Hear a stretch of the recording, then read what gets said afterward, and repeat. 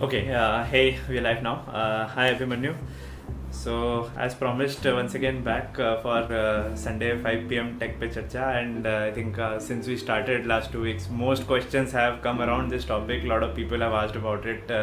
Hot topic these days. Lots of people getting new job offers and people asking about compensation, CTC, what are ESOPs, how to find out the best package, how to negotiate. So we'll discuss all of that. And actually, I will start off with a actually broad question to you, Emmanuel. So, do you think that currently industry, like a lot of people are saying that the sort of baseline what ISD1 gets, what ISD2 gets, all of these things are changing. The industry is very rapidly changing in terms of compensation. And these remote jobs people are saying is also affecting because of the pandemic. So what's your view on that? Actually, your audio is not coming. It's mute. Sorry, I was on mute. Sorry about that. So I was saying that as you mentioned that current industry is changing for good. Like of course we all know developer salaries have gone up for all-time high. But unlike often it also is taken with a little bit of skepticism from people that no, this is all temporary. But one I think interesting parameter to see here is that unlike let's say stock market or daily trading where often it is like a zero-sum game that if someone wins then someone else is going to lose, tech salaries I think I very strongly believe are not zero-sum game, because tech salaries will only go high if there's a lot of innovation happening in any economy. If there are really big very innovative businesses, like actually we can also saw from the past, we can also look at it from the history that say in early 2000s or since very beginning, tech salaries skyrocketed in Silicon Valley as well, right? And actually even back then people used to say that it is all for some time, but today we know that 20 years from say 2021 years since then, and it has only gone up, right? And of course that led to creation of many multi-billion, now close to $1 trillion companies as well. I think that India is on the same journey now. Tech salaries are going high. That's a great sign. It should be celebrated rather than being skeptic about. And of course, if only thing that I think we need to work on is creating abundance of talent. That there are people who are getting these high salaries. They are actually also capable of delivering to that. Helping building $1 trillion companies in India. And as long as that is happening, there's no reason why tech salaries will go down anytime. Packages are on the rise. This global remote job also is going to boost that, and it's a great sign for overall economy. No one should be skeptic about it. No one should feel worried that why salaries are going high. It is a good thing for everyone. Right. As long as value getting created, it's a great thing for everybody, for the economy, for the people, and for the tech startups as well. Absolutely. So I'll quickly, by the way, if anybody has any questions, feel free to keep them, on the chat. I will pick them up as well. But to begin with, I think a lot of people, they wanted to know a little breakdown and technical details of the, salary as well. So if we talk about, say, there's like packages there, CTC, then the cash component, there is equity, ESOPs, bonuses, a lot of things. So if we just talk about the cash component first of all, and you have had a lot of experiences working in a lot of companies, and paying a lot of people's salaries as well. So here I think these are some small, I think, sort of rapid fire questions we had. So when we talk about base, what is base? What is that word? So like actually, this word is used by many people in a lot of different contexts. And of course, it's not a word which has any formal definition, right? Right. So there are two ways how people look at base. One definition, and in one context how people use it is that effectively divided by 12, and that is the pre-tax money that you get. Of course, you will have to pay tax on top of that, whatever your tax liabilities might be. This is various thing. Of course, we can do another session about taxation for techies. Of course.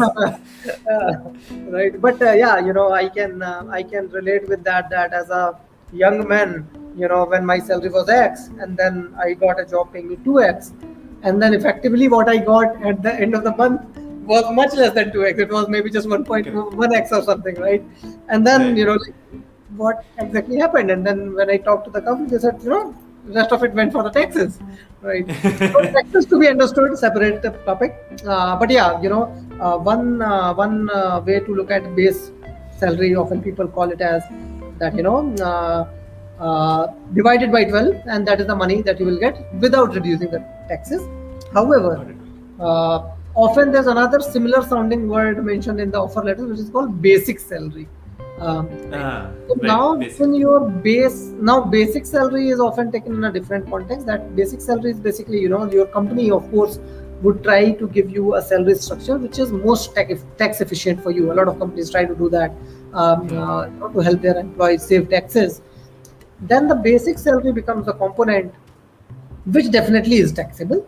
On top of that, they might give you a lot of, they might put a lot of money under reimbursement section. Let's say, a company might say that we will pay you a phone bill and there is 2,000 rupees for that. There's HRA, which is house rent allowance, that this is the allowance given to you, which you can use to pay your accommodation, etc. Now, the thing is that out of these sections, for as many sections you are actually paying and, you can produce the bills, all of that becomes non-taxable, because then it is not that it's the salary paid to you, but company says that, let's say for company work, you need to keep a phone, you need to have an internet connection at home, or even you need to live somewhere and pay the rent. So there in these sections, you can get tax benefit, right? So a lot of companies try to keep the basic salary as low as possible, and then a lot more components under special allowances or, your HRA, or phone flexi benefits also, some people flexi benefits, right? So you will still get them. Mostly companies will say that you will get this money even if you don't produce the receipts. However, in that case, it will become taxable. So all of this is generally included in the base. Basic salary is different and the base is different. Base is basically your basic salary plus all the components, all the, whatever money company might end up paying you. Got it.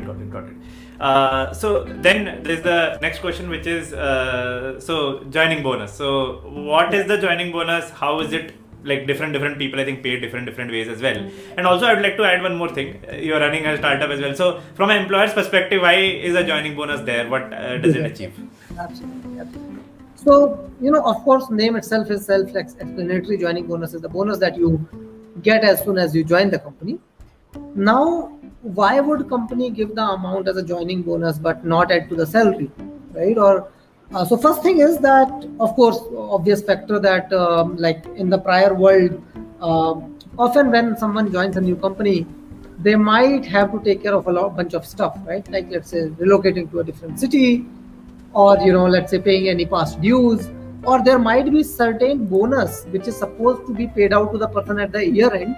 And because the person is leaving the company before completing the full annual cycle and get the bonus, so to compensate for that, a joining bonus could be given, right? So these are the various reasons why, a company might say that fine, there's a joining bonus that you will get for whatever you might have, you might be leaving on the table, or whatever extra expenses you might incur when joining the company. Another factor is also that, like, of course, every company have an internal parity. Let's say I talk about myself. Let's say me and Arnav, if we are working in the same company, we know that we both are with similar capabilities, we are at the similar position. And now, let's say if my salary is 20 lakhs and if Arnav gets hired in the company at 40 lakhs, I'm going to feel bad about it, right? And no company wants that scenario, right? So, if we ourselves put in those shoes, we do not ever want that someone in the company is paid much more monthly salary than what I'm paid while we are at the same level. And there's a word for it called parity, that there has to be a salary parity that has to be maintained in the organization, right? Now, unlike government organization, of course, when we hire people at different levels, it is possible that the person who we know is a good fit for the team might already have a salary which is a bit high, right? But that doesn't mean that we cannot hire the person. That doesn't mean that we shouldn't include this really great guy in the team. And one way to fix that is that instead of having people at very different salaries at the same position, they can be compensated through different kind of bonuses, right? Now, let's say if I am at a salary of 30 lakhs already, and I'm in talks with the company is really great. I love the people there, but their budget for this role, for this position is only 20 lakhs, right? Now, of course, I cannot join them for less salary that I already earn. How company can, of course, address this for me is that they can give me a joining bonus, they can give me a retention bonus. So net in the overall year, I end up earning more or less the same. It might be related to my performance as well. But at the same time, company is able to maintain the parity so that other people in the team who are at a certain salary level, they do not feel bad, right?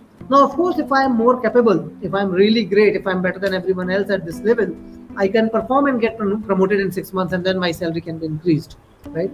So this is the reason for which various joining bonuses are added. Joining bonus might be added for 3-4 different reasons.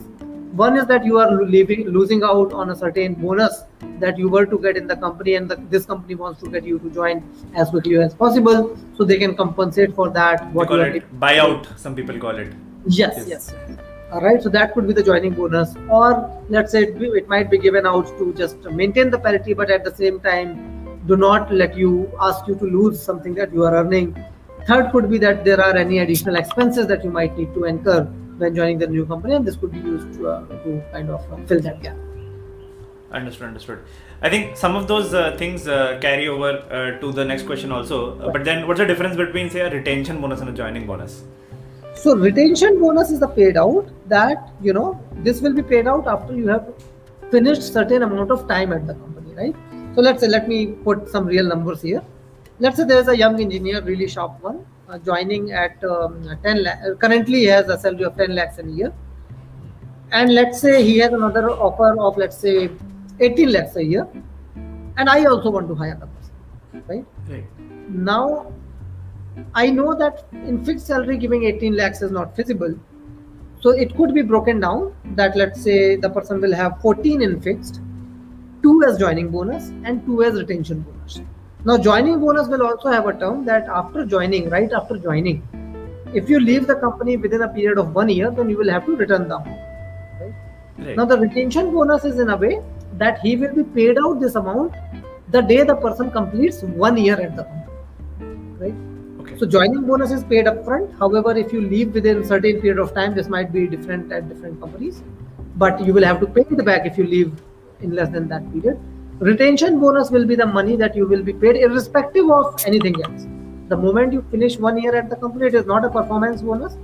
Now, one of the reasons, very candid talk, why HRs generally add a retention bonus as well is that, of course, everyone wants stable people in the company, right? Like every company, if they're hiring you, they want you to create some impact there, some delta in the business there. And then, of course, you might continue with the company for a decade or whatever time, but maybe you might even leave after 2-3 years after having created good, meaningful impact, which is also, of course, okay, right? But the company want to make sure that you are not just taking up the offer to boost up your salary slips and then switch again. They want you to stay there for at least a year or 2 or 3, create some meaningful impact and then leave, right? So retention bonus is in a way to ensure that also, in a structured way, that you are going to get this money only after you have spent some time there. And the company is assuming that if you have spent this much time here, then definitely you would have created some impact, right? Now, the counter scenario that companies are trying to address with that is that, let's say someone is at a salary of 5 lakhs. Now, this company likes this person a lot. They are willing to pay him 15 lakhs, but what they are worried about is that what if this person joins us, uptakes his salary to 15 lakhs, but just leaves after 2 months and then negotiates, from 15 lakhs, negotiates 18 lakhs, 20 lakhs from some other company. So we do not want to be used like that. While we appreciate the skills of the person, we want to give him a big uptick, but we do not want to be used like that just for the salary uptick, right? So to address that, what HRs often devise, and this is in a way, if you see, it is win-win for everyone, that the person is also getting a higher pay, but the company is also on the safer side that you cannot, kind of just use their higher salary to get next jump, right? That is totally okay, but spend a year, 2 year here, create some good impact, get some promotions here, and then move on. So basically, retention bonus is kind of used, like, again, the word itself is self-explanatory. This is to retain you in the company for, a certain period of time. Got it. Before we actually continue with some of, already I had some questions. There is actually one question that has come up from the chat, and it's interesting people ask this. is there more tax cut on joining bonus or the retention bonus than actual monthly salary? This is something people often ask. Yes, not really. In the income tax laws, there is no such rule which says that bonuses are to be taxed separately. It is all considered as part of the income. Yes, there might be a TDS deducted on it. That when the joining bonus is being paid to you, there will be a TDS deducted on it, which might be more or less basis the tax planning that you have. However, end of the year, no matter what is the TDS deducted, end of the year, when you file in your income tax return, irrespective of whether it was salary or bonus, it will be counted as income. And if there is extra TDS deducted, you can claim it back in your income tax return. If there is less, if company deducts less TDS and you end up earning more, then you will have to pay more taxes. However, some of the bonuses sometimes might lead to tax saving as well. Again, I will not take a deep dive into that right now. Maybe we can do another session on taxation for taxes later. But yes, we have got a lot of interest for that financial planning thing. We'll definitely do an add-on session for that for sure. But trust me, bonuses most time, like in my experience, at least in my limited experiences, seeing salaries of people or even earning salaries myself, bonuses most likely will not lead to additional tax for you. Right. Now, in addition to that, bonus question, we talked about some of the fixed bonuses like joining and retention bonus. Now, there is also a performance bonus that is sometimes written in part of your package. So, it sometimes is said up to or minimum this performance bonus, something like that. So, what are different structures in which performance bonus is paid? Right. So, performance bonus, again, the words always are self-explanatory that this is the bonus tied to performance. Now, we need to understand whose performance. It can be your performance or it can be company's performance as well, right? Now, there are certain job roles where the performance bonus makes a majority. Now, the techies might not see it often, but let's say a role like sales, right? Where, the performance is directly indicative that in this month, how much sales did I bring to the company, right? So there generally performance bonuses are all tied to that, whatever sales you do, basis that you will have a performance, right? As you grow older and older, as you get into the leadership positions, your compensation will always start getting more and more heavy towards your performance bonus. Because, for example, let's say if a company is hiring a CEO or if a company is hiring a business head, right? Now this person's responsibility is not writing code that, as long as I rolled out a project in time, then I'm doing my job properly. But the job of a business head or a CEO is going to be that how well your business is performing. Right? So then, his majority of compensation is going to get derived from that in tea time, let's say in a year from now or 2 years from now, where do you get this business? How much money is this business making for the company, right? However, now let me put this more in context for, typical techie, let's say somewhere between 1 to 15 years of experience. Here for a techie, performance bonus will be tied to, generally, there are two ways companies structure it. Let's say larger companies would say that there is a personal performance multiplier to it and there's a company performance multiplier to it, right? Now, let's say there could be one scenario that the company does really, really well in this period. However, your performance have been just average. You will still get a performance bonus, but it will be slightly lesser. Second scenario might be that you did exceptionally well, company also did exceptionally well in this period. So you are going to get a bigger multiplier, right? As an example, let's say a company says that your base performance bonus is 2 lakhs. It is going to have a 1x multiplier of company performance. It is going to have 1x multiplier of your performance. So in best case, you might get up to 4 lakhs. But in worst case, assuming that the company continues doing too well, you will still get at least 2 lakhs, right? So yes, right. You should discuss these things. If you see a performance bonus section in your offer, you should discuss that, what is the minimum bonus committed, what is the max it can get to, what are the variables to that, because when you know what are the targets also, that's also important to have in mind. Correct. That what are the targets, it is important that you have gotten this very well defined so that you can make sure that you are achieving those targets and then you can get the performance bonus. It's a bad place to be in where at the year end you are told that you are going to get a bad performance bonus because you didn't perform well and you didn't even know on what parameters your performance was to be evaluated. So it is better to kind of get this defined very, very precisely at the beginning itself. Right. And then this was another question that actually came up, and I think when you're talking about performance bonus, some part of company performance. So I think there's also something called stock-based incentive, SBIs, and something like that in packages. So this, I believe, would work only for the publicly traded companies. Correct. So this is only relevant for really huge companies which have done IPO. When I say that a company has done IPO, it's it's a company of the size of, let's say, Amazon or Microsoft, etc., or TCS or Infosys. Most of the smaller companies, startups, or even mid-sized companies, they will not be public yet. This basically, essentially, in very simple words, simply means that if the company's shares, which are traded in the public market, if their prices increase, then all the employees are also going to get some certain incentives. If they go down, then these incentives will not be given. And the reason companies will give these kind of incentives is that, of course, a company's performance is a cumulative sum of performance of everyone in the team, right? So if everyone in the team knows that if we perform well, if the company's business grows, if the stock goes higher, then we are going to get incentive. And then in a way, it is ownership of the employees as well. That if company performs well, we are not only going to get our salaries, but we are also going to get additional incentives. Right. And if you're in a publicly traded company, then when the sort of stock market celebrates your company going up, the employees should also feel some part of that happiness. So this component can help there. Next segment, let's talk a little bit about the components which are not hard cash in nature. So stocks, ESOPs, RSUs, a lot of names out there. And we will start with the fundamentals here, right? I think this question also comes up a lot. Is like equity, stock, share. 3 different words are there. Is it the same? Is it different? Is it different? What does it mean?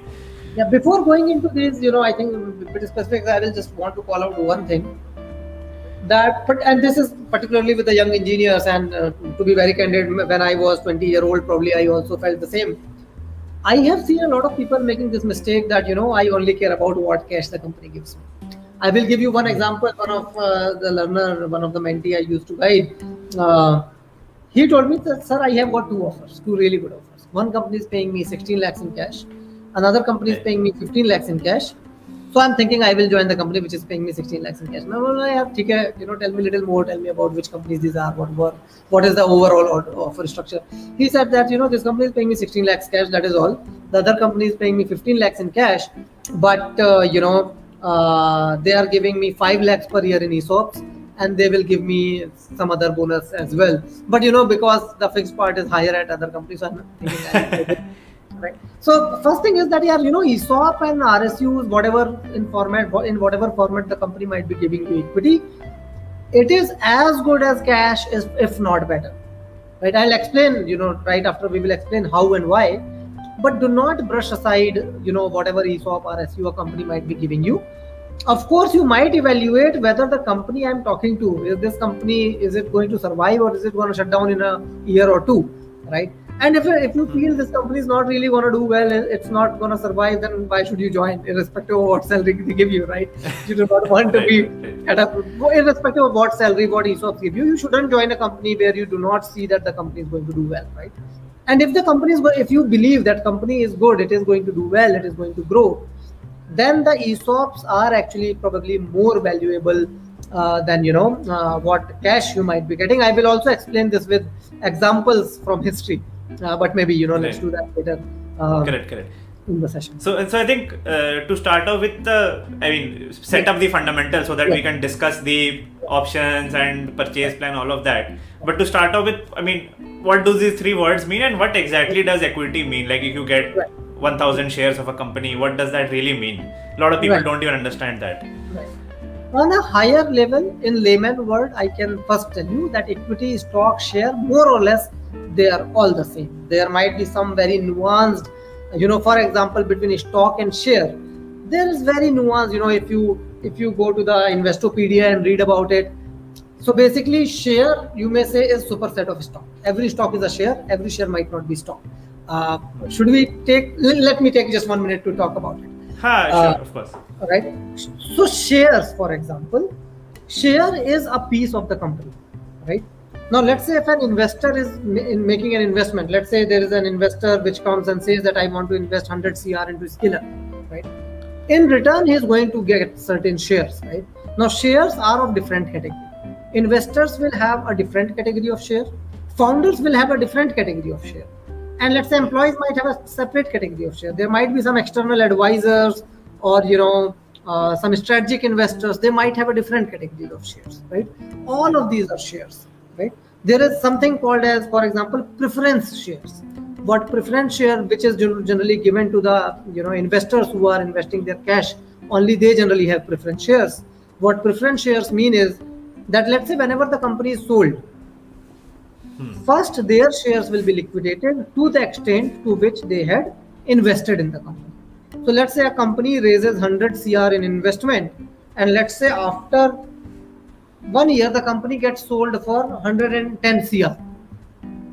First of all, 100 CR of the investors will be given back to them because they had the preference shares, and remaining 10 CR could be distributed in whatever way is supposed to be distributed among all the shareholders.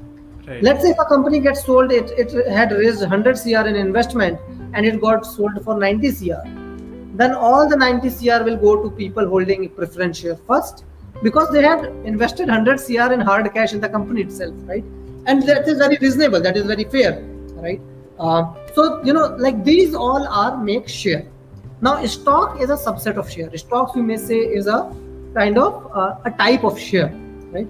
Equity, again, is pretty much similar. But if we talk in the context as an employee, if you are considering joining a company, for you, do not need to kind of confuse yourself in a lot of nitty-gritties. Equity, stock, right. Share, you can safely assume are all the same. Right. I mean, as long as you're not investor or a founder, then these differences don't matter. If you are not an investor, if you are not making a cash investment into the company, if you are not founding a company, then you can safely assume that equity, stock, share are all same for you. Correct. Now, let's start talking actually about the bigger companies, then we'll come to the startup world as well. So, RSUs is something that, you go for any big company, they have a RSU segment in the compensation. So, what are RSUs? How do they work basically? Right. So, to begin with, RSU, is an acronym. What does it mean, right? So, RSU, if I expand on that, it is restricted stock unit or reserved stock unit. These two are used interchangeably. Just give me one moment. My electricity flipped. Quick check. I'm still online, right? Audio is there. Video, I think, has stopped. Yeah. It's back. Video is also back. Yeah. So RSUs are, restricted stock units. Basically, it is, in a way, you may assume that this is also a sort of compensation given to the employees by the employer, right? Generally, RSUs are given by publicly traded companies or, pretty large companies. So, they are basically, like there is another word called vesting. We will talk about it, what vesting means. But basically, RSUs are given to you by the employer. The frequency can be defined by the employer that, do you get them monthly, do you get them quarterly, or you might get them once in a year that, once you complete 1 year, then you get certain RSUs. Now this getting the RSU is basically called vesting, right? And at the time of vesting, there's a fair market value assigned to it, right? That whatever might be the fair market value of the company at that point in time, basis that X number of shares will be given out to you. Now, once they have been given to you, how their value change over time, you are going to reap the benefit. So let's say someone joined Amazon in 2010. Probably Amazon's share price at that time might have been some $100 or so. Now let's say if I got 10 shares of Amazon in 2010. Now how the price of Amazon share change over time, I am going to reap all the benefit of that. It's not that Amazon will just give you maybe a certain amount to me. However, the price of the value of the share change over time, once they have been assigned to me, that is going to be my benefit. And of course, if they go down and if I have not sold them, then I might also lose the money. That is also there, just like any share that you own. Right. Got it. So now, as we talk about ESOPs for startups, I think before that, one more fundamental thing is like, what does something like stock option, or some places also call a purchase plan? So yes. ESOP, ESPP, these kind of terminology is used. And in this case, you're not actually getting stocks, you're getting an option. So what does that really mean to the individual? Right.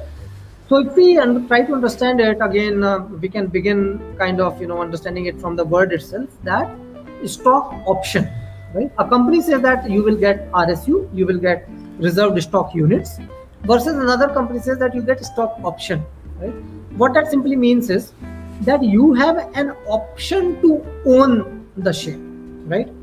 It's not mandated on you, but you always have the option, right? Now, what is the difference between an option and owning it, right? The difference is that it is your choice whether you want to take it or not. You have not taken it yet, but the company is telling you that in future as well, within whatever terms and conditions might be, we'll talk about some of the most common ones, but you have an option to own these shares whenever you want, or you have an option to purchase it as well. One might also say it as, that is also is the purchase plan, that you have an option to purchase it. Now you might ask that why are you giving me an option to purchase it and not just give it to me instead, right?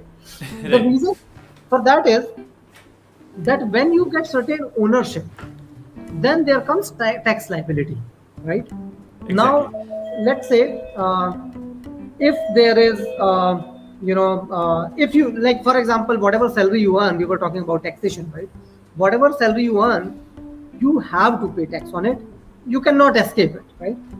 Now, when you get shares of a company, now if it is a very young, privately owned company, if you own the share of the company, you will have the tax liability of the same, right?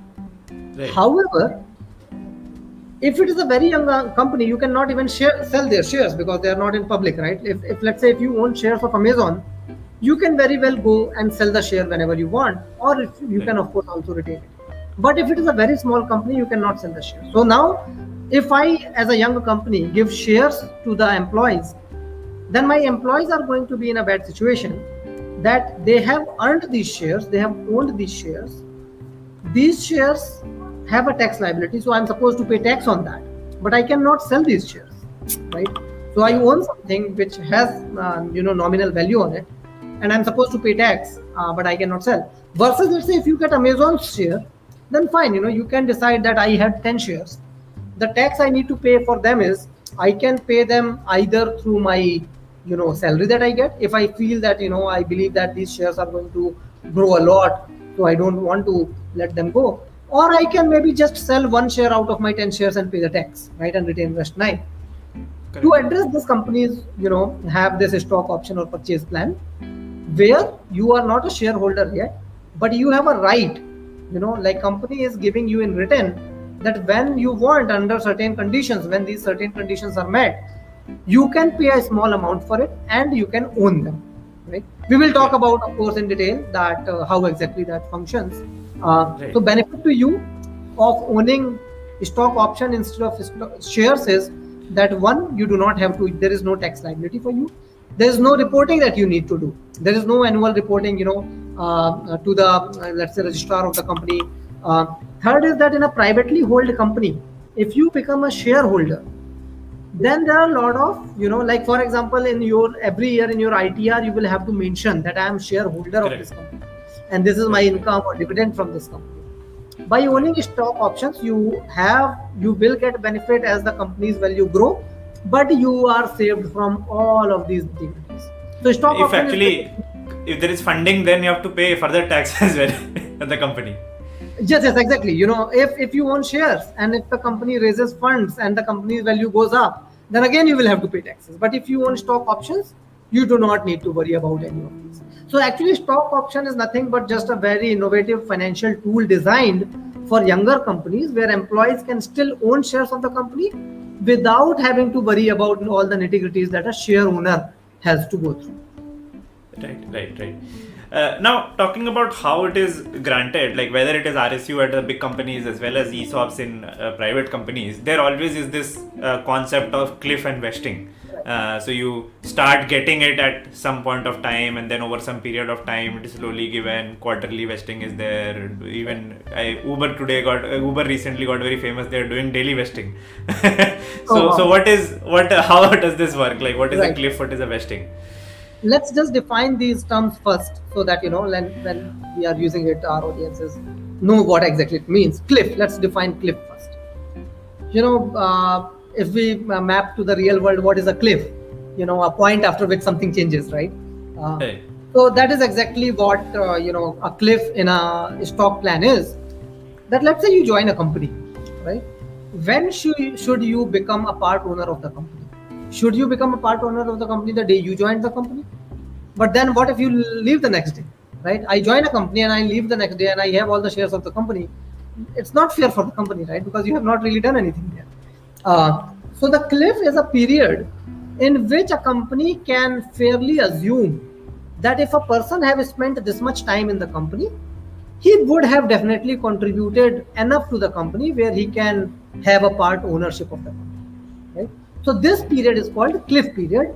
And if you leave the company before ending the cliff period, you will not get any shares of the company, right? Now this cliff period, in most of the cases, in most of the ESOP plans in India and US and Europe, I have seen, will be typically 1 year. That if you leave a company before finishing your full 1 year at the company, you will not get any shares, be it in the form of RSU or be it in the form of ESOP. For example, if you join Amazon and you leave Amazon in less than 1 year, you will not get any share of them, right? So this is called cliff period. Now some companies, for more leadership role, they might even define cliff period to be 2 years or 1.5 years, but most of the times it is generally kept at 1 year, right? So that is what cliff is. Now vesting is that that for next 4 years we are going to give you a certain number of shares. But again, it doesn't mean that whether you work for 1 year or 2 year or 4 year, you are going to get same amount of share, right? So as we mentioned, that RSUs are in a way given as a part of compensation, right? And it is also fair, right? If someone works at a company for 4 years, he should get more shares. And if someone works at a company for 1 year or 2 years, they should get less shares, right? So with the vesting plan, companies design that we join the company, you spend 1 year. If you spend less than 1 year, you will not get anything. If you spend 1 year, you will get, say, 1/4 of the shares. And after that, now companies might have different plans. One company might say that every year you will keep getting, similar amount. That let's say you get 1/4 of the shares once you finish 1 year, then you get another 1/4 when you finish 2 years, you get another 1/4 when you finish 3 years, and so on and so forth. Okay, looks like, is that your robot vacuum cleaner, Arnav? No. That's just my dog Augie. So he just came in, opened the door, and then noise started coming in from. So this happens to me when my robotic vacuum cleaner starts coming around to clean. All right. So we were talking about the vesting period. Now some other companies might have slightly different vesting period, where it is more heavy towards the later years. Like actually, I can, of course, I cannot comment whether what it is exactly today. But Amazon and some other companies also have this plan, where you will get probably 1/8 of your total ownership in the first year. You will get 1/6 in the second year, and in the third and fourth year you will get a majority of it. Right? So some companies might design it where it is more heavier for the later years, but a more employee-friendly company will probably keep it equal across. Actually, it's hard to say employee-friendly or not. But if a company want to design it more for long-term retainment of the talent, then it will be basically heavier towards the later years. Or for some other company, it might be just equal across all 4 years. If you have two exactly same offers, let's say if you have two offers where one company gives you equal in every year, and let's say your stocks are vested monthly or quarterly as opposed to annually. For example, Arnav, you mentioned that Uber is doing daily vesting, right? As an employee, that is better for you. As an employee, it is better for you to have daily, monthly, or quarterly vesting rather than annual vesting. As an employee, it is better for you to have equal vesting rather than heavier vesting on the later part. If you have an option, you should try to negotiate for shorter vesting periods and at least flat vesting plans rather than heavy vesting plan towards the end of the employment. Right. We have actually a follow-up question around this itself is, so if you have been given a plan with 4-year vesting, after 2 years some part has been vested, then you leave, what are the scenarios in that case? So I have one thing, of course, if they are giving you 4-year vesting plan, what happens if you leave after 2 years depends a lot on exactly what are the terms of your ESOP plan. So you should review them in detail. I can talk about some of the top level terms. First is that what is your vesting schedule? Are you going to get 1/4 in the first year, 1/4 in the second year, and so on and so forth? That is the first point, right? If you assuming that, let's say if it is so, then whatever stocks are promised to you in 4 years, at the end of 2 years, you will already have half of them vested to you. Correct. Right? Now, after you leave, there is something else called as exercising the options. Once you have left the company, you are supposed to exercise your shares, your ESOP, your options, right? What is exercising? Let me define exercising now. Exercising means, as we mentioned earlier, that you had an option to own the shares. Exercise basically means exercising that option, exercising that right, that I had the right to own these shares, and now I want to exercise that right. Right? How do you exercise? You might have to pay something called a strike price, right? So strike price is basically, of course, let's say I join a company today. Now the share price today is only 10 rupees, right? Now I, with my sweat and blood and hard work, along with everyone else in the team, we worked together and we got this company to become really big. And now this company have become a company which is, let's say, where share price have gone from 10 rupees to 1,000 rupees, right? Now, when I am exercising, should the company ask me that now pay 1,000 rupees and exercise the share, then what is the value of all my hard work, right? Because that I could have even purchased even without working at them. So to address that concern, companies define a strike price. When you join the company will tell you that this is the strike price of your share. No matter how the price of the share changes, whenever you want to own the share, you only need to pay the strike price that we are defining at the time of your joining, and this cannot change. The strike price cannot change until you exercise, right? Now the strike price company might say that for our employees it is 1/2 of the real price today. The company might say this is 1/10 of the strike price today. A company might tell that strike price will be what the share price is today. Now a very friendly ESOP plan will be where the strike price is as low as possible, Yeah. Right? 1 rupee strike price is common these days in some of the very employee-friendly companies. Yeah. Absolutely. Here I can, maybe a little bit of pitch that all really good talent why you should work for Scalar. Our share price is close to $700, which is close to 50,000 rupees. But the strike price is, I don't remember it exactly, but probably is 1 cent, which is maybe 50 paisa or 60 paisa or 70 paisa, whatever. Right. So let's say if an employee of Scalar, I'm sure now you might have quite a bit of ESOPs as well. So anyone who is part of Scalar, every single share they own is valued at about 60,000 rupees. But if they want to exercise it, they will only have to pay 60 paisa, right? So this is a very employee-friendly ESOP plan. So whenever you are leaving, now second thing company might put is that there's an exercise period as well. That whatever is your last day of job at the company, after that, within this period, you have to exercise your shares. If you don't, then your shares will be lost. So second thing is that companies should have as long exercise, like as an employee-friendly ESOP plan, the exercise period should be as long as possible. In some cases, and this is something that you all should discuss when joining the company, that what is my exercise period? When I leave the company, how much time do I have to exercise it, right? And how much will I have to pay? Now for an employee, it will be best if I don't have to pay anything, if I only need to pay maybe, some 5 rupees or 10 rupees, which is a nominal cost. And I can do that for a very long period of time. I can do that for 4 years after leaving the company, right? Because now let's say what could be a bad ESOP plan? A bad ESOP plan could be where let's say your strike price is as much as the real price at the time of your joining, and your exercise duration is only 3 months. Now let's say after 2 years you leave the company, right? Now let's say when you joined the company, let's say the share price changed only a little bit. It let's say became only double, right? So let's say your ESOP which were given to you worth 2 lakhs when you joined. When you are leaving the company, they are worth 4 lakhs. But if your strike price was 2 lakhs, then you need to either pay 2 lakhs to the company and take the shares within 3 months from leaving, or you lose the shares. This is not a good ESOP plan. A good ESOP plan would be, now again a little bit of self-pitching, that why Scalar is a great place to work. That our ESOP plan is that after you leave, you only need to pay a very nominal, peanut amount to own them, maybe few rupees, maybe in single digit or double digit. and you can do that for 4 years after leaving the company.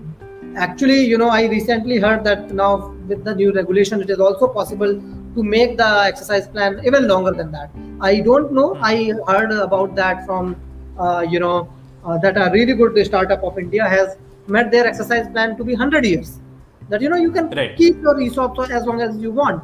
Another downside of exercising the ESOPs is also that when you exercise the ESOPs, immediately right at the moment you have a tax liability on you, right? Correct. So let's say, if you own shares worth 20 lakhs of a certain company and you decided to move on, that is okay. You created good impact here and now you want to explore something else, that is okay.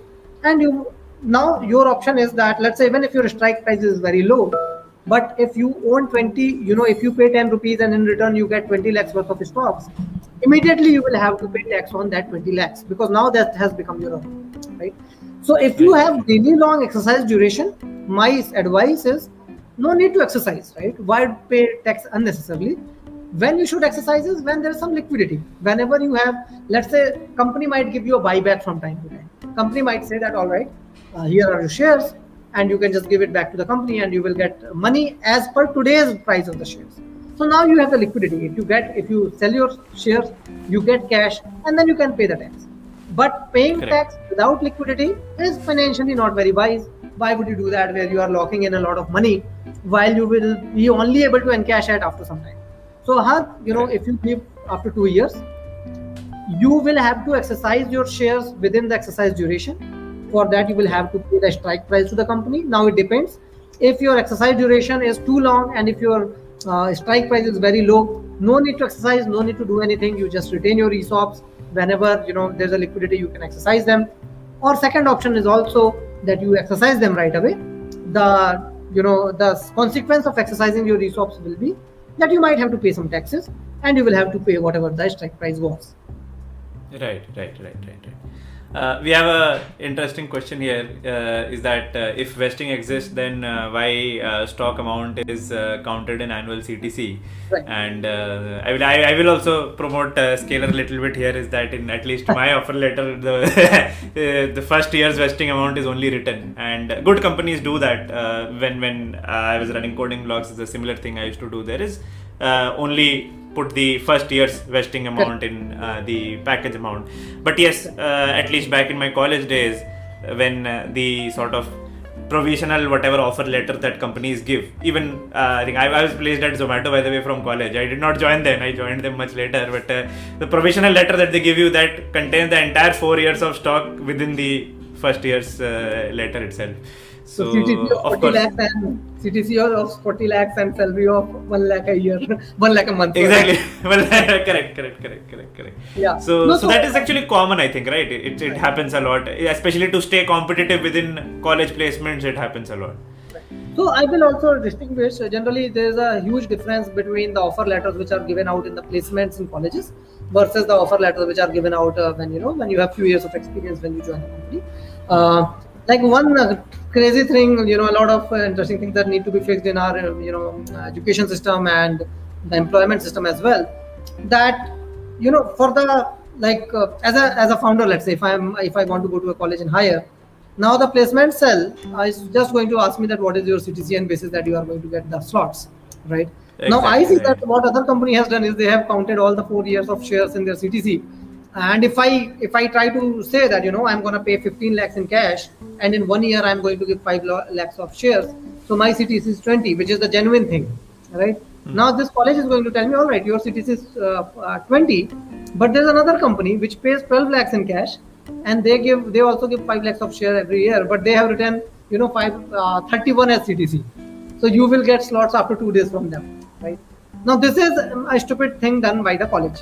Right. The college should say that this is not the CTC that we consider, this is the CTC we consider, but of course the placement cells of colleges are not as smart as they should be. So that results in that bloated CTC being counted to give the slots to the companies. Right. Now what that leads to is companies unnecessarily bloating their CTCs. And yes, the right approach is your CTC should be what is the cash you are paid in 1 year and what is the shares that you get in that year. Not what I will get in 4 years, right? So that is what you should consider as CTC. Even if, let's say, if employer or recruiter, if they try to tell you that this is your CTC, you should call it out that what I'm going to consider my CTC is the shares that I get in this year and whatever other bonuses, etc. I get in this year. But whatever I get in this year is what my CTC should be. Correct. And actually, not the provisional one, but the final joining letter that you get when you are joining the company after college has ended, there the structure is actually in the more honest structure only, because there too much juggling around there is not legally compliant as well, so companies cannot do that, something like that. But the provisional joining letter and all they give at colleges, those are just to compete with each other, get these slots, so that has to be, people should be aware of that. I do hope that this will get fixed in few years. Like, there is no point where like, one thing is that people in the colleges, they are very less aware about these things. They just I remember even like someone who got a 40 lakh CTC with nothing in hand, and actually when the shares are gonna be given over a longer period of time, undermining someone who has an offer of 20 lakhs, which is all in hand, right? Right. So when in college we do not know the nitty-gritties, we just see a number and we rejoice. I do hope that like colleges start teaching on a little bit of finances as well, so that people understand that what exactly it is, and they are not kind of misguided by some random numbers. Right. Actually, going a little beyond now ESOPs as well, and we can come back if there are more questions in the comments, follow up on them. I think this is also a part that I feel not discussed enough, but also has its benefit, is that your salary breakdown depending on company to company. A lot of different benefits are there, like healthcare plans, group medical insurance, there is education grant, or other kinds of food, petrol, telephone bill reimbursement, etc. So some of them are sort of tax saver kind of benefits, but some of them are actually very tangible benefits, like in life you can use those benefits. So I think any ideas from your experience, what kind of these benefits are there and which one of them can be very important and we should definitely think about them while we are considering the package? Absolutely. So, medical insurance, healthcare insurance is extremely important. Do not ever undermine that. Not only whether the company is giving you a medical insurance or not, you should, ask for more details. That what is the maximum cover that I have? Is my insurance cover for up to 5 lakhs? Or is it up to 7 lakhs? Is it up to 10 lakhs? Now, two companies, let's say one company which is giving a medical insurance where your annual cover is only 1 lakhs, versus another company which has medical insurance where medical cover is 5 lakhs, and third company where total medical cover is up to 10 lakhs. There is a huge difference between them. I can give you another example. You should also ask that who all can be covered in the medical insurance. Is it only for the person working in the company, which is me, or can I also get my parents covered in this medical insurance, right? Can I also have my spouse covered? Can I also have my in-laws? Let's say if you are married, you should check, does the policy allow adding my in-laws to the medical insurance or not? Can I have my kids covered under the medical insurance? Now, this small nitty-gritty makes a huge difference. Now, let's say, again, I'm trying to promote Scaler here as well. Scaler have a medical insurance policy where the medical cover this year is up to 10 lakhs. We got it increased because of the COVID situation, where if anyone gets admitted, up to 10 lakhs of medical bills will be automatically covered. Your parents, your in-laws, your spouse, your kids, and even if you are not married but you have a domestic partner, all of them can be covered in this insurance if you share their details, right? Now take another company. Now another company says that we do have a medical insurance, but the limit is only 5 lakhs, and this insurance is only for the employee. You cannot cover your parents in the insurance. Now if you go to, and now having medical insurance is very, very important, right? Because like at one time or other, anyone can run into a medical emergency, and you do not want to be worried that there is a bill of 5 or 10 lakhs that I have to pay, right? Effectively, if you work for a company which have insurance up to 10 lakhs, effectively it might mean that you have your compensation increased by 10 lakhs, because otherwise, in case of a medical emergency, you will have to pay 10 lakhs from your pocket, right? Correct. Now, let's say even if you buy medical insurance for your parents yourself, if your parents are above 50, most likely you will end up paying, an insurance cost of 40 to 50,000, just the insurance cost for them. Now, if a company is getting for you, that is also effectively additional CTC for you, right? So these are really important. Often I have seen that young people often ignore these. That fine, it is just an insurance. How does it matter? But these are important. A company having good insurance plan for the employee also indicates that it's a company which which is very inclusive. I will also add that not just an insurance plan, but an insurance plan which is very inclusive also indicates that it's a company which cares for its employees, right? And that is the kind of group that you would want to work with, right? I have a very close friend of mine who works for a great MNC. Often we kind of think that, if it is an MNC, I will go there, I will not go for a startup. But now go into the details. Is the MNC covering your parents? Now, this very close friend of mine that I'm talking about, their insurance plan doesn't cover their parents. And if they want to get their parents covered, they will ask for another 40,000-50,000 as insurance, right? Okay. Now, versus there might be a very young startup which has much more friendly insurance plan. So now you should know that which company is actually better. It's not just an MNC or a startup, but if a startup is giving you insurance up to 10 lakhs, covering everyone in your family, that is definitely a better company compared to an MNC as well, right? Group. Another very important part which often is not talked about, and I do not have precise data to back this up, but I am sharing this from my personal experience. Often people also argue that a medical insurance is only 5, 6, 7,000 rupees. I will buy it myself, right? My personal experience, even from talking to a lot of people, in terms of medical insurance, if you have a corporate group insurance, you will never have to worry about the claim process. Because exactly. Very important. As an insurance company, they will never mess with a large organization and say that we are not going to settle your insurance claim. But as an individual, you cannot fight a case with a big insurance company, right? Even if you have bought the insurance, your medical bill was 6 lakhs, and the company says that, see, as per XYZ policies, we are only going to give you 50,000, and if you do not agree with that, you can go to the court. You cannot do anything. Actually, practically, you cannot do anything. You cannot fight a case against a big insurance company, right? So getting corporate medical insurance is actually very important. Often, and push your company that I need to have a solid medical insurance. That is a must-have. Because even if you buy and if you have personal, then you can also top up your corporate one with a personal. So all those things you can do, but the corporate one has that benefit where your company will fight for you. Correct. For the claims. Correct. Another thing is that even if you have your personal insurance, your company also has personal insurance in case of a medical emergency. Let's say if your company has a medical insurance of 10 lakhs, you bought a personal insurance of 15 lakhs. Even if your medical bill goes up to 15 lakhs, one by one, you can use both the insurance policies and remain covered, right? So that is about insurance, healthcare plan, etc. Super important, guys. Do not undermine it. Ask for all the details of the insurance policy when you are considering the offer letter. Education and learning grants, super important. Like trust me, people who invest in your growth, like often people ask me that, I have few extra lakhs, where should I invest it?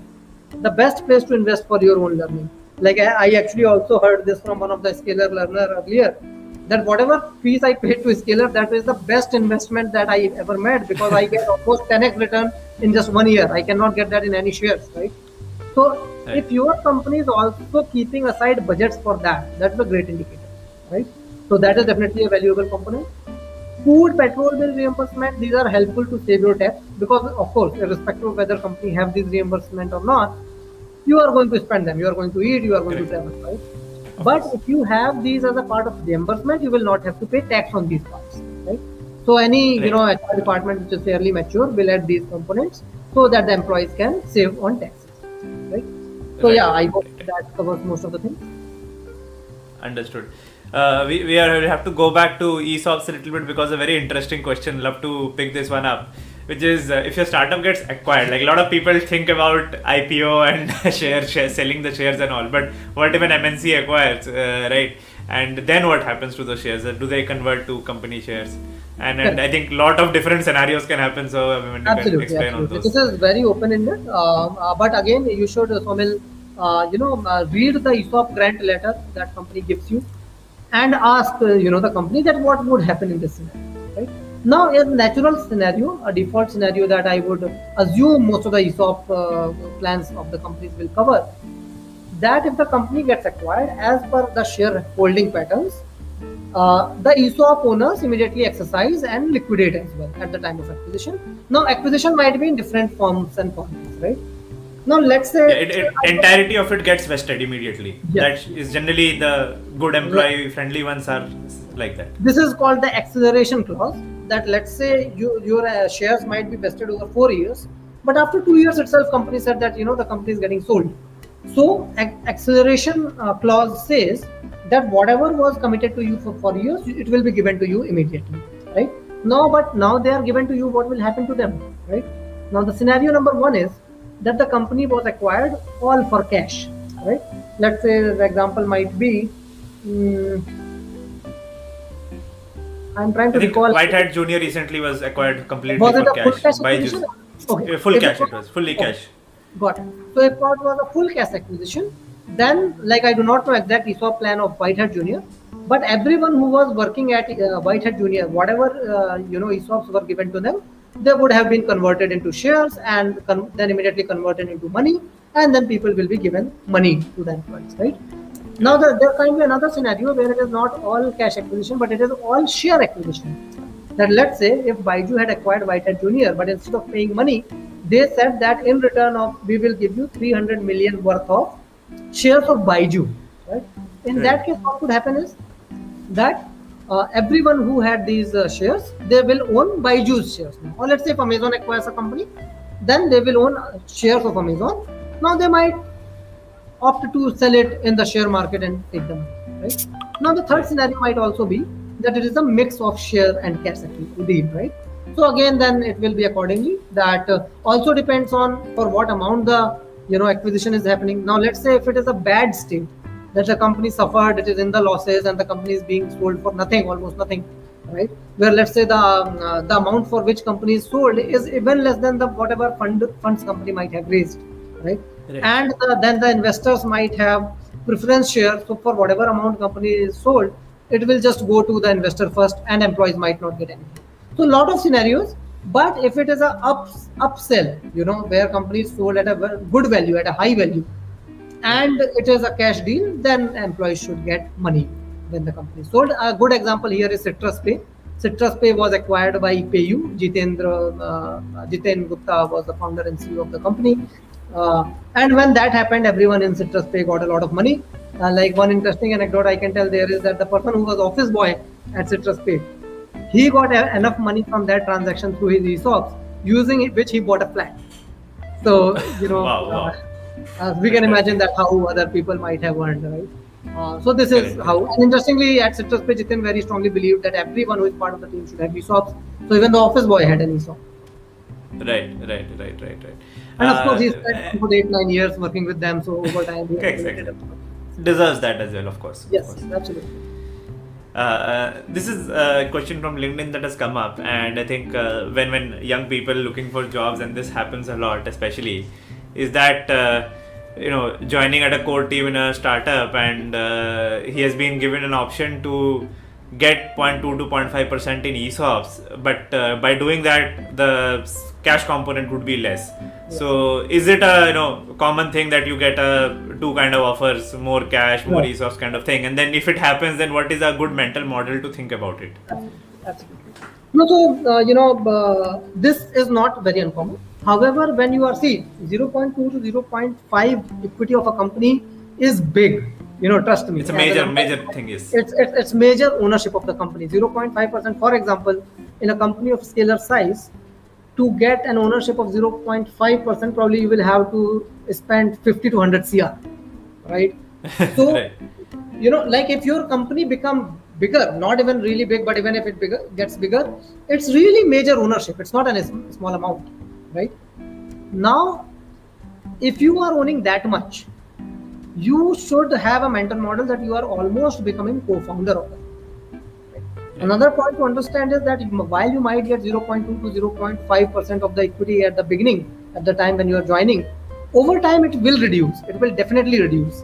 I am assuming that any company you are joining who is willing to give 0.2, 0.5, these kind of shares, it must be a very early stage company, right? And if it is a big company, over time they are going to raise more funds. They are going to hire a lot of really good people. So it is very natural that your ownership might reduce in percentage as the value of the company goes. As long as your overall value is going bigger, it is great, right? Now, it is very normal to take a hit on the salary for such.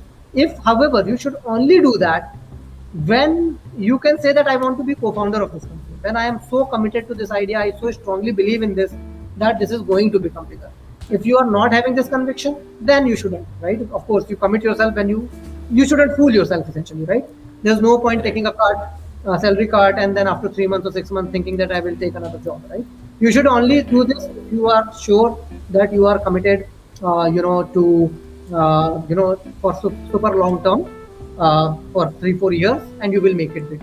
If that happens at this kind of ownership, you might end up making enough money that you will never have to work for money ever in your life. Again, I can give examples from Scaler's journey. In our very early stage, when we were a very small company, right, we had definitely had people who might have gotten a salary of 50 lakhs a year in the market, but they joined us for a salary of 50,000 rupees a month. Massive salary cut, right? Massive salary cut. Of course, they had good ownership of the company, of course, and it's not just one person of that category. I think pretty much everyone in our core team constitutes of such people. However, the shares of the company they own today, if converted into cash, it is always enough cash to that they never will have to work for money in their life again. Of course, if they do not start living like Vijay Mallya, but but yeah, so it has value. It definitely has value. If you are joining a team which is very high impact, if you believe in the mission, if you believe that together we can make this really big, it is always worth it. Of course, you can negotiate. You can negotiate for a little more. You can say that the risk is also high. So maybe if they are asking you for 0.2, you might ask for 0.4. Settle in for something which makes sense. Be respectful. Make sure that it is logical as well. But if you very strongly believe that this can become big, and another thing I will, however, add is that you should not take a pay cut so big that it is hard for you to even sustain yourself, right? You must make sure that is super important. Do not take a pay cut. For example, if you have liabilities, if you have your EMIs, your family expenses, your responsibilities, if it is so much that you need maybe say 50,000 or 1 lakh every month anyway, do not go beyond that, because then it will be unsustainable. After 3 to 6 months, you will be having difficulties, and then you might have to just leave. That is, bad for everyone. So make sure that you are still taking cash money, which is enough for your needs, whatever your need might be. One person's need might be 20,000 rupees a month. Another person's need might be 2 lakhs rupees a month. But whatever your needs are, make sure that you are earning that. Right. So I think out of all of the discussion, because young people joining young companies, so one component I think we have gotten a question and not a lot of people ask about. So gratuity component, and also some part of I think this PF contributions that companies do. So can you shed some light on that? Like how does that part work and how important is that? Right. So PF is, in today's world, to be very candid, PF I do not consider as the best way of investment, right? Because the interest rates, etc., are not really that great. However, of course, PF is mandated. But my recommendation to everyone is keep your PF contribution. Now there is, however, one caveat. If you are someone, if there are kind of people, whatever I get in the hand, I'm going to spend it all. I'll buy and I'll drink, and if you are that person, then get it cut in PF so that you do not get money in your hand, so you cannot waste it. But if you are a person who is economically, financially disciplined, then it is better to just have your minimum amount cut to the PF. And of course, another benefit of PF, however, is that whatever component you pay, your employer will also pay the same contribution. So you cannot dictate that I want to get this much PF deducted, right? The company will tell you that this is our PF component part. This is this much PF. There's a minimum amount. So above that will have to be given by the employer. But after that, it is also about the employer, right? But generally, investment-wise, it is better to invest. Let's say if an employer gives you 2 options, hypothetically, I don't think whether they give such options, but let's say an employer gives you this option that we can deduct 5,000 rupees in PF every month, and we will add 5,000 from our side, and 10,000 every month will be deposited in PF. The another option is that I deduct only, let's say, 1,000 rupees in PF, and I will add another 1,000 rupees into your PF, and rest balance 4,000 I will give you directly in cash. Second option is better, because then you can invest that 4,000 rupees in much better ways, right? So whatever minimum has to be mandated by the government, you deposit that. Rest you can have in SIP, in stocks, or in whatever place you might go, right? Gratuity is something which is that it's a small amount which is set aside by your employer every month. If you spend 4 years, like there is certain period, I'm not sure, 4 or 5 years or some such period, if you spend that much time, then you get all that gratuity cumulatively in one go, right? So gratuity is also good, but again, more in the context of an average techie. To be very candid, staying at a company at 4 or 5 years, while of course, if you are growing well, if the company is doing well, you might. But there's also likelihood that you might want to explore some other things as well, right? If you leave the company sooner, then you will end up losing all the gratuity part, right? If you do not spend that long period. So do not over-index on gratuity. My recommendation is do not over-index on gratuity. Assume it that should not become a shackle to keep you when you. Yes. If you feel you don't want to stay there, then that okay. If I stay for another year, then my gratuity will sort of mature. Then I will stay for another year, and you're not liking. That is not a good state to be in the younger days. You want to make sure that if there are some really great opportunities out there, better than here, you should have freedom to explore that, right? So like try to make sure if there's no gratuity, if that is added to the CTC, that is also okay. Don't worry about that, doesn't really matter. Actually here, as you know about the financial and career decisions, I often say that do not blindly take advice from the parents, because the world has they will over-index on things like gratuity and PF as well. Yes. So my dad probably he would have always recommended me that no, there should be big gratuity component. Because for them they join one job and they work in that job for 30 years, right? The world has changed now. We take up jobs. Of course, it is possible that we might continue in the same job for 5, 10, 20 years as well, end up becoming CEO of the company that I joined. That is possible. But it is also possible that in the early years, you might explore some other paths. You might, explore other opportunities. So do not over-index on gratuity and PF. These are, in today's modern world, these are a little bit of things of old world. Right. Actually, about PF, just if somebody who has not started their first corporate job yet, so if you opt in once, then you have to stay opted in for the next company as well. Like the minimum amount you have to do that. So I fortunately got to know this when I started my first corporate job. That was before I was before that I was already running a startup, and then we had not grown to that size yet where we had PF contributions.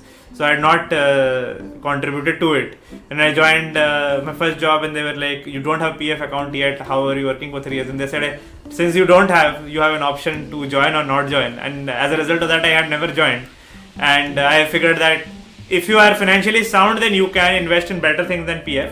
But then that's a call for you to take. As like I think Abhimanyu said, that if you are somebody who ends up spending everything, then that can be a difficult thing.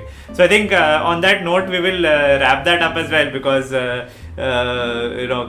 we have been planned for an hour, but we have actually exceeded that. But I see that there are still more questions coming up. So definitely we can do a follow-up session on financial planning, because very valid questions that some more have also come up. So we will sort of collate the further questions that come up in the chat and the comments below, and we will definitely have one more session on better financial planning and delve a little bit into that tax part as well, how to sort of arrange those grants and all to sort of reduce your tax, etc. And maybe there might be some advice for also young entrepreneurs as well. Some people might want to start their own company, how we can have some financial advice for those people as well.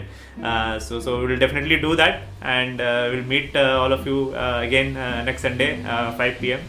So till then, hopefully this helped. And I'll do the typical thing that I learned from the YouTube celebrities: press the bell icon. And yes. One important one, guys. Of course, we try to come up with things that might be interesting and of value to any young techie. If there is any topic, any question that you would like us to talk about, please post that in the comment. We will try to discuss that. Maybe as soon as we can. Yeah, plus another thing, discord.gg/scaler. So I'll just write that down also below here. This is our community on this thing, Discord, and very vibrant community. I think plus 30,000 people now. And there is actually Ask Abhimanyu channel as well, where you can put up any questions that you have, and some of those topics we can definitely take up here. Feel free to join that community, and of course stay subscribed so that next Sunday And till then, during the week also, we are doing a lot of great sessions. Yesterday, Anshuman and Mohit, they were doing a fantastic session. So we'll keep doing such sessions, and keep on sending us comments on what you want us to talk about. We will talk about those things. So hopefully this clears a lot of your doubts about packages. Many of you joining new companies now, this is the time. So hopefully it clears your head. So thank you everybody for coming in, and thank you Abhimanyu for taking out the time. Let's meet again on the next Sunday with everybody. Okay. Bye. Bye.